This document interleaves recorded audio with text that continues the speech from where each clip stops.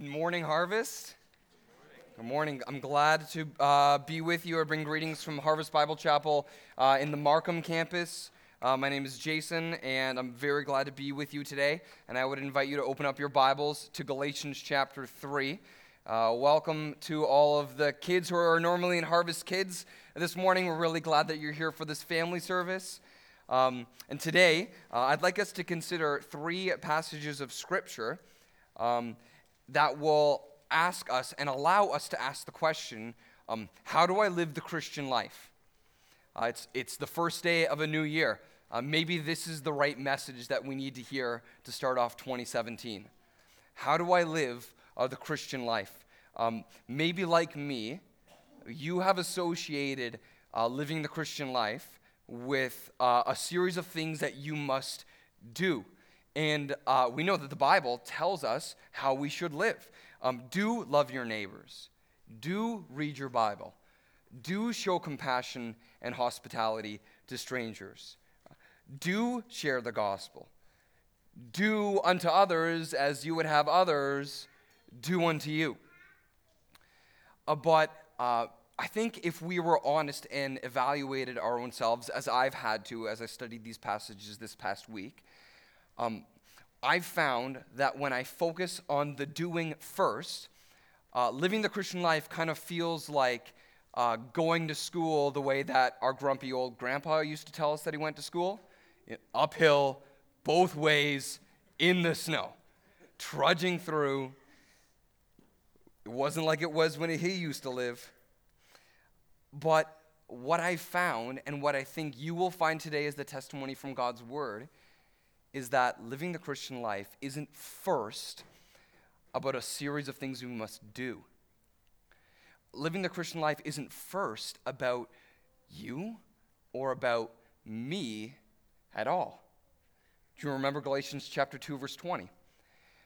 I have been crucified with Christ.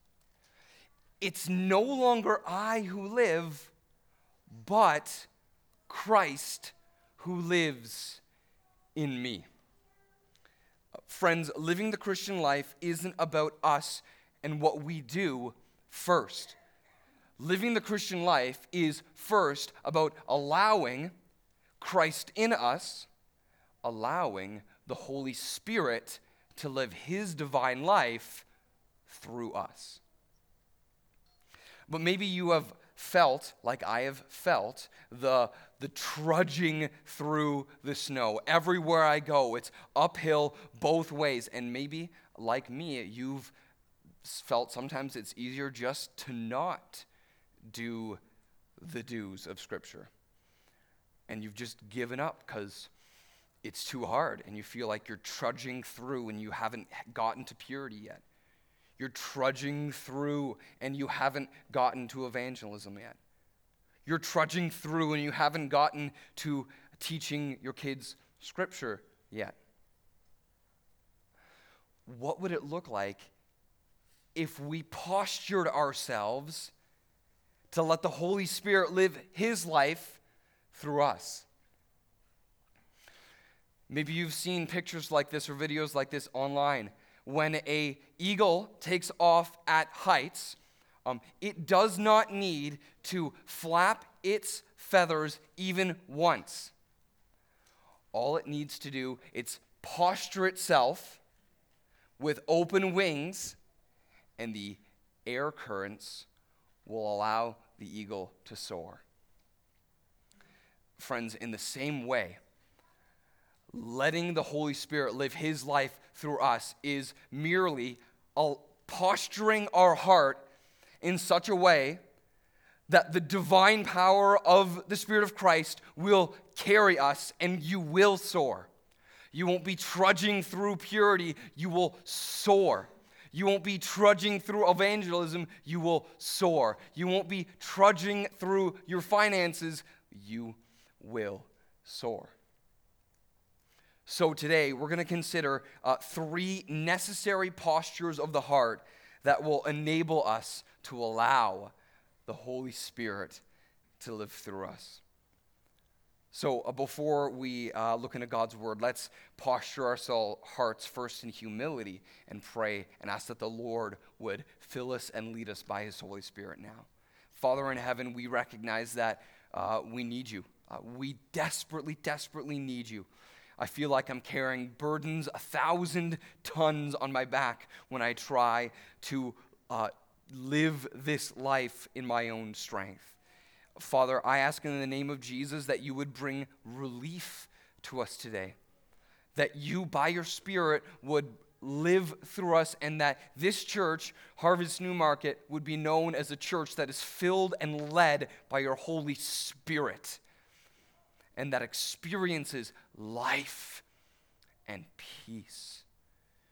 So, Lord, grant this unto us through the Scriptures, and in the name of Jesus, please. Amen. Amen. I hope you have your Bibles open to Galatians chapter 3. Are you there? Just give me a nod so that I know that you're there. All right, great. Galatians chapter 3, verse 1 to 4. We'll read this in a minute. Paul wrote to this church, to the Galatian church, because he needed to correct some false teaching. In this passage, specifically Galatians chapter 3, he wanted to bring attention to the obvious truth of the gospel and the obvious false teaching that had crept into their mindset. So in order to do that, he asked them some questions that caused them to remember their experience when they were converted, when they first believed in Jesus. The point is this: if I'm going to let the Holy Spirit live through me, I must have faith. If I'm going to let the Holy Spirit live through me, I must have faith. Let's read God's word, Galatians 3, verse 1. It says this: O foolish Galatians, who has bewitched you? It was before your eyes that Jesus Christ was publicly portrayed as crucified. Let me ask you only this: did you receive the Spirit by works of the law or by hearing with faith? Are you so foolish? Having begun by the Spirit, are you now being perfected by the flesh? Okay, so Paul is asking a question here to allow the Galatians to recall their conversion experience, and the answer is implied within his question. The gift of the Spirit is not achieved by our own effort, it's received by faith. Now, to receive the Spirit means this. Maybe you want to write this down if you take notes. To receive the Spirit means to be indwelt by all the Spirit's presence. To receive the Spirit is to be indwelt by all the Spirit's presence. Now, if you're a follower of Christ, that has happened. That happened the moment that you first believed in Jesus. When you first believed in Jesus, 100% of the Holy Spirit inhabited himself within you and is always dwelling within you. But there's more to the passage. Let's keep reading. Verse 4 says, did you suffer so many things in vain, if indeed it was in vain? Does he who supplies the Spirit to you and work miracles amongst you do so by works of the law or by hearing with faith? Two relationships that the Apostle Paul says we have with the Spirit here. First, he's received, but then the Spirit is also supplied. While to receive the Spirit means a one-time act when I believe in Jesus, whereas I am dwelt by all the Holy Spirit's presence, to be supplied with the Spirit is the continual filling of the indwelt Spirit's power. And that is not achieved by my own effort. That is supplied by faith. Living the Christian life is not achieved by my own effort. The power that we receive is when we posture ourselves with faith. It's like a family. It's like a family who's getting into their car and driving to church, as you did today. We all know where we're going, and we all know how to get there. And when Dad finally gets everyone buckled in, he gets into the driver's seat, turns the ignition, effortlessly presses the accelerator, and drives himself to church. That's what it is to live in the Holy Spirit by having faith. Yet there's another way to attempt to live the Christian life. It's like this other family driving to the same church. They all know where they're going and they all know how to get there. And when Dad finally gets everyone buckled into the car, instead of going into the front seat and buckling himself in, he opens the trunk and pulls out a rope and attaches it to the bumper and tries to drag his family in the car to church. Friends, living the Christian life isn't first about what you do. It's first about posturing ourselves to allow the Holy Spirit to live through us. And if we're going to do that, we must have faith. So then, how? How am I going to have this faith? Well, faith has an object. Faith depends itself on something. When I'm focusing on the doing first, I'm depending on myself. If you're going to have faith, first, we must agree we don't have what it takes to live the Christian life. If you're going to have faith, you got to agree you don't have what it takes. And if you're willing to humble yourself and agree with this, you'll only be agreeing with what the Apostle Paul said about himself. Listen to this, Romans chapter 7, verse 18. The Apostle Paul said, "For I know that nothing good dwells in me, that is my flesh. For I have the desire to do what is right, but not the ability to carry it out."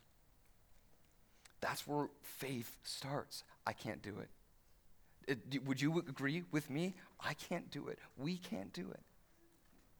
But then faith turns to God and sees his power, and faith relies on him. Agree that you can't do what it takes, and then ask that God's Holy Spirit would live through you. Luke chapter 11, verse 13. "If you then, who are evil, know how to give good gifts to your children, how much more will the Heavenly Father give the Holy Spirit to those who ask?" Admit you can't do it, and with hands open, ask God, would you fill me? Would you fill me? You have the power, I don't. And he will. He will when we have faith. That's the first posture. But then here's the second one. Turn to John chapter 15. It's just to the left a little bit. If we're in Galatians, you'll pass 1 Corinthians, 2 Corinthians, Romans, Acts, and then John in John 15. So let me kind of lay out the landscape of this passage real quick. In John 14 to John 16, Jesus was preparing his disciples for what life would be like when he wouldn't be with them anymore. He'd lived with them for 3 years, and he knew that soon he would be going to the cross to die, and then he would return to heaven. John 14, Jesus introduces the disciples to who the Holy Spirit is and what he would do. John 16 is the actual what his ministry would be and how he would operate. That's John 14 and John 16. But John 15, Jesus tells the disciples how they can be connected to the work of the Spirit. Look at John 15, verse 1. Actually, we'll start at verse 4. It says this: "Abide in me, and I in you. As the branch cannot bear fruit by itself unless it abides in the vine, neither can you unless you abide in me." Verse 5. "I am the vine. You are the branches." That means me. I'm a branch. You are a branch if you are in Christ. "Whoever abides in me and I in him, he it is that bears much fruit. For apart from me, you can do nothing. If anyone does not abide in me, he is thrown away like a branch and withers, and the branches are gathered, thrown into the fire, and burned. If you abide in me, and my words abide in you, ask whatever you wish, and it will be done for you. If we are going to let the Holy Spirit live his life through us, then we must abide in Christ. I'll make this really simple, okay? My wife's going to come up here and help me right now. This stem of this plant that we see right now is abiding in this root. When I got it, it was like this big. Actually, it grew really big, but then we had to do a little a makeover for it to actually contain it. This stem is abiding in its root, and as long as it does abide in the root, it will be able to be sustained with the life that it needs to live.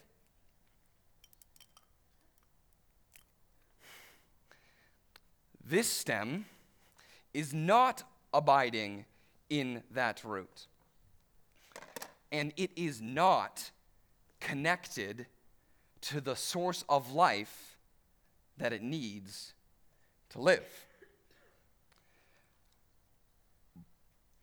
But it doesn't look dead right now, does it? No, it's pretty green. It still holds its structure. It doesn't flop over. It's not withered. It's not frail. How long is it going to last like that? How long is it going to be till the leaves start falling off? Till it changes color? And until the only good it is for is to be gathered with other twigs and used as kindling? How long can you last apart from abiding in Christ? How long does it take after a Sunday morning when you leave and you feel like, yeah, I'm good, let's go? And then you're yelling at your kids again. And then you're frustrated about finances again. And then you just want to watch the game. I don't want to go to small group. Listen, for me, I can have a great time in God's Word in the morning, and at lunch, I'm anxious as a bee flying around. If we are going to be connected to the Holy Spirit, John 15:7, look down at this. John 15:7 shows how we will be connected to the life of the Holy Spirit and abide in Christ.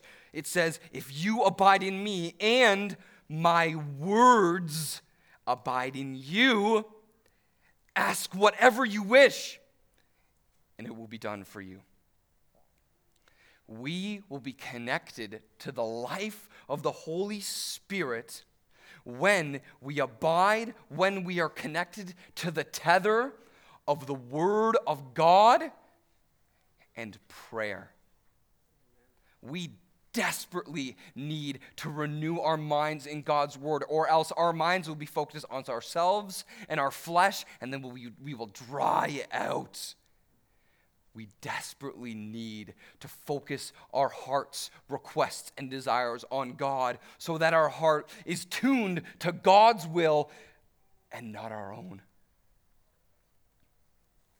We must, if we are going to abide in Christ, we must immerse ourselves in God's Word. And then when we do, we will soar. John 15 continues to say, when we abide, our prayers will be answered.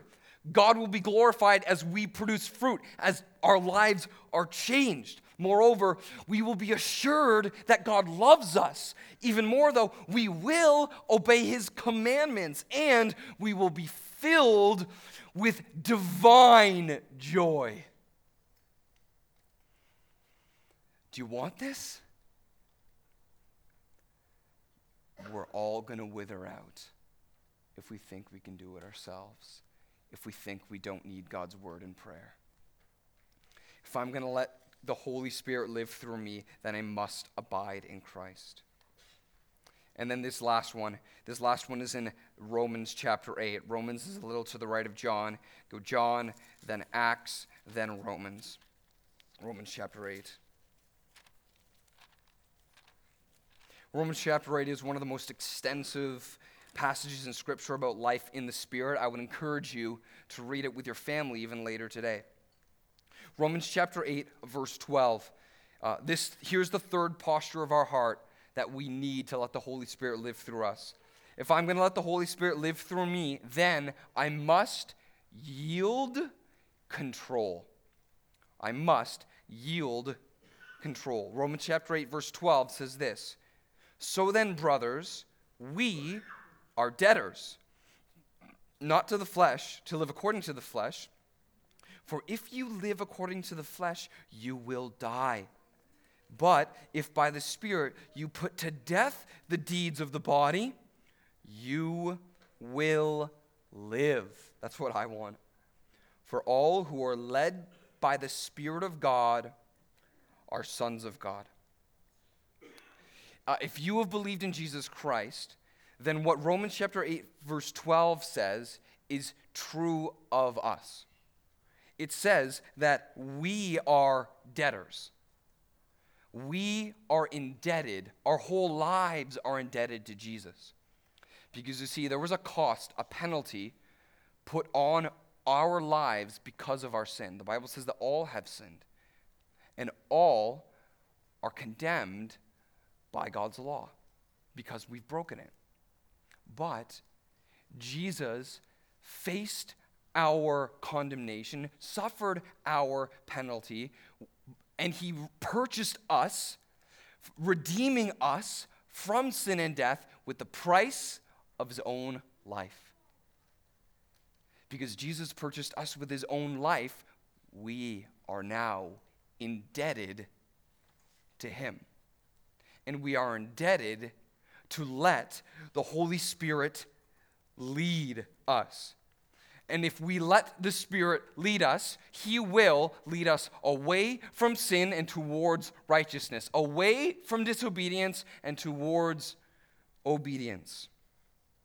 And if we are going to let the Spirit lead us in this way, we must yield control of our lives to him.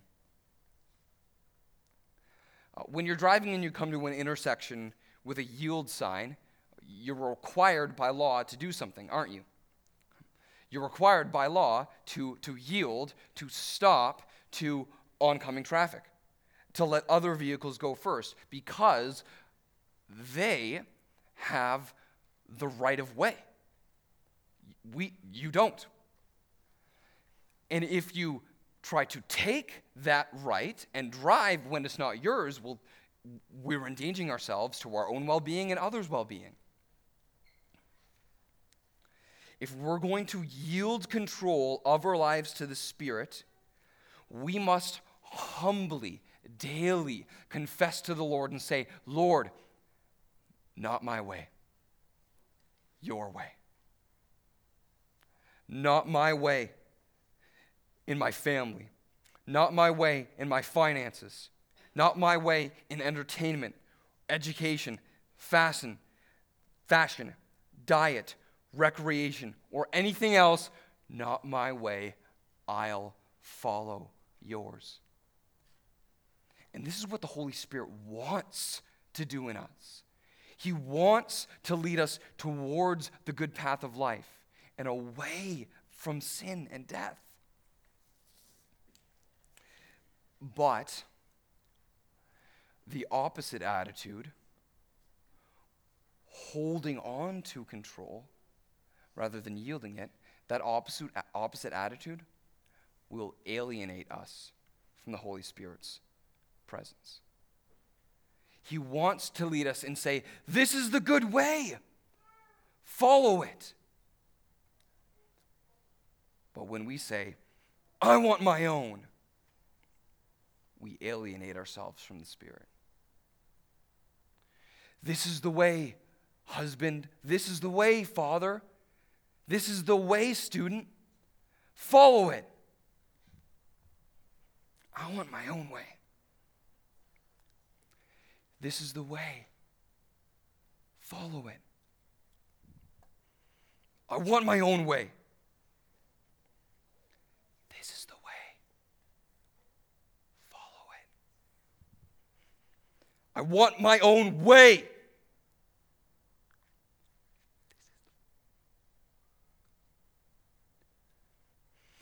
"I want my way."